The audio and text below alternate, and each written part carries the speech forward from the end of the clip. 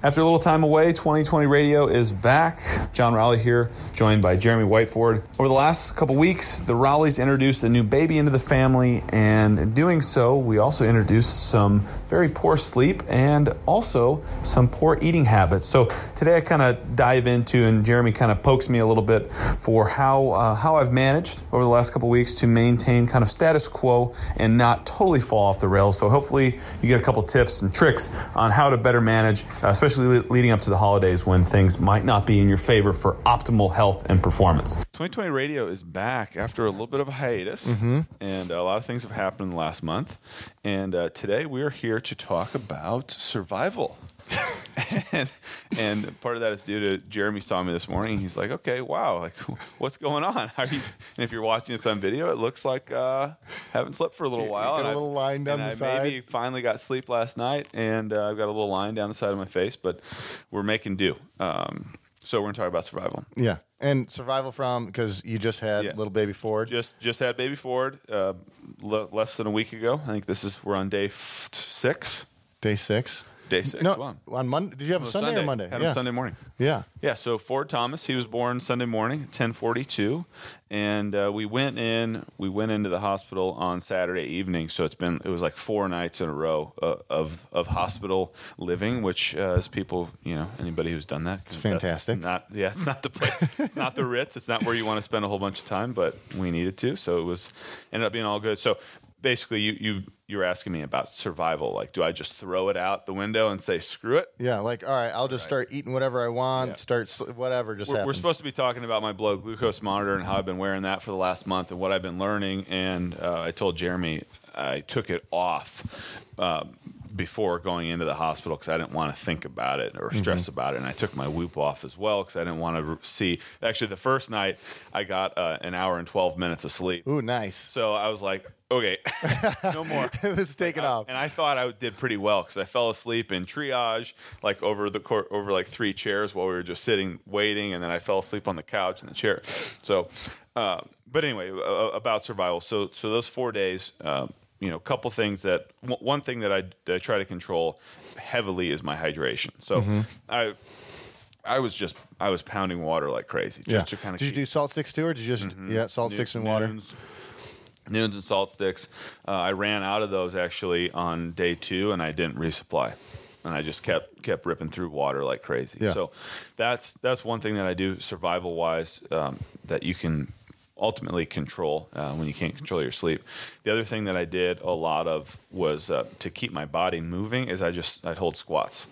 Oh, really? I'd be doing something or like having a conversation with Britt or whatever, and I would just get into a squat position. Just to keep moving. Because I'm not going to work out. And that was the thing, after like day 2, I'm like, hey, I'm going to like sneak in a workout, and I get a look. I'm going to sneak in like killing you. Yeah. No, you're not. Oh, yeah. I know that look. So then I was like, all right, no workout. So then I would I'd go out and get her water in the hallway and like knock out 10 push-ups. Like I did not work out for 4 days, but I was just trying to do some things to move and maintain. So when I come out of it, it's not as bad. So I was doing the squat holds, and then my biggest trick for anybody who's going in the hospital or going to be visiting somebody in the hospital who happens to have a shower there, I did 100 air squats in the shower. Oh, really? So I turned on, did a cold shower, did 100 air squats, and that doesn't register as a workout anywhere. Nobody knows about it. It's kind of like a secret little trick that I was able to kind of get in. So, that's hilarious. I think the key was just having, managing expectations, trying to do something every day, knowing that you're not going to get crazy fit. No. Well, and actually, so before this, though, how many days in a row had you worked out? It's like 60 something? Just, every day. Every day, right? Yeah, it's pretty good. So actually, theoretically, that little 4 or 5 days off would have been actually kind of good for you to kind of not actually do anything and just move around. Yeah, it might feel good once I come back. So I've done a couple workouts since. I don't think I worked out yesterday, actually. Yeah, but I did. You moved around a little bit. You came in and kind of jumped around a little bit. I did like 30 windmills on each side. Boom. So I count that as a work. I asked class, this is a walk. You signed in. Yeah, that counted. So I think it's all about how you come back. And I think the same thing, I've or Britt and I always talk about is, while she's pregnant, she's not trying to be fit. Mm-hmm. She's not trying to stay fit. She's just trying to keep moving. And she was in here like the day that she went into labor, coming in to move around. Yeah. And, because the important part is the recovery. So on a very, very small scale, my recovery now, after 4 days of I didn't really eat that healthy. Mm-hmm. I actually ate kind of poorly, but what I try to do is space my meals out as much as possible. Yeah. So, and I think the way that it's like we were having like pastries and stuff like for breakfast. Yeah. So oh, really? Hopefully you're sitting down. I was gonna say, do you sure that want that recorded? We might have to cut that out. So, so we're having like pastries and stuff for breakfast, and then we'd have, probably, like our at dinner might be Chipotle, but I'd eat a ton of chips or whatever. And what I was trying to do is have that dinner as early as possible. Yeah. So we were having dinner at like, I think 6 was the latest time that we ate. So I was still getting a pretty good window of a gap between my last meal and bedtime, mm-hmm. and then eating kind of whatever. So in the morning. So I think the way that you can kind of manage there is eliminating snacking during off meal times. Yeah. So once dinner was over, it was like we're done for the night. Yeah, and it sounds like before even, and so this is kind of like with getting ready to have a baby, kind of roughly when it's going to come. Mm-hmm. So it's not like going to catch you off guard like that much. Yeah, hopefully like within a week. Yeah, within a week at least, that'd be nice. But it sounds like you had a lot of non-negotiables, right? So there's some, and you can kind of, all right, every day you do this certain routine. You always work out. You always do X, Y, and Z. Now you have this list of non-negotiables that no matter what, you're always drinking water and staying hydrated. Sure. Right. Now the eating clean went out the window just a little bit, and working out went out the window a little bit. One meal a day. So I was eating 2 meals a day. Yeah. And one of those meals was not clean. Yeah. So, one of those was not clean, but your non-negotiable there was your time window that you're doing it. Right. Right. So as you can kind of strategically, inlay like, okay, I normally do all this in my daily routine. I'm now going to make sure no matter what, if I do these that are actually able to do, drink water and eat within certain windows and stuff like that.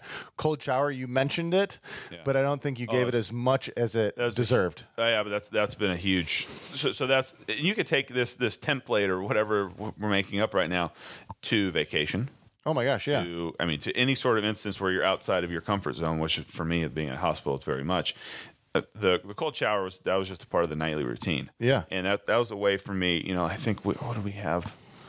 It's kind of a blur. I remember Chipotle. I'm trying to think what we had the other nights. More pastries. I had a whole bunch of sweet potato fries one night and a burger.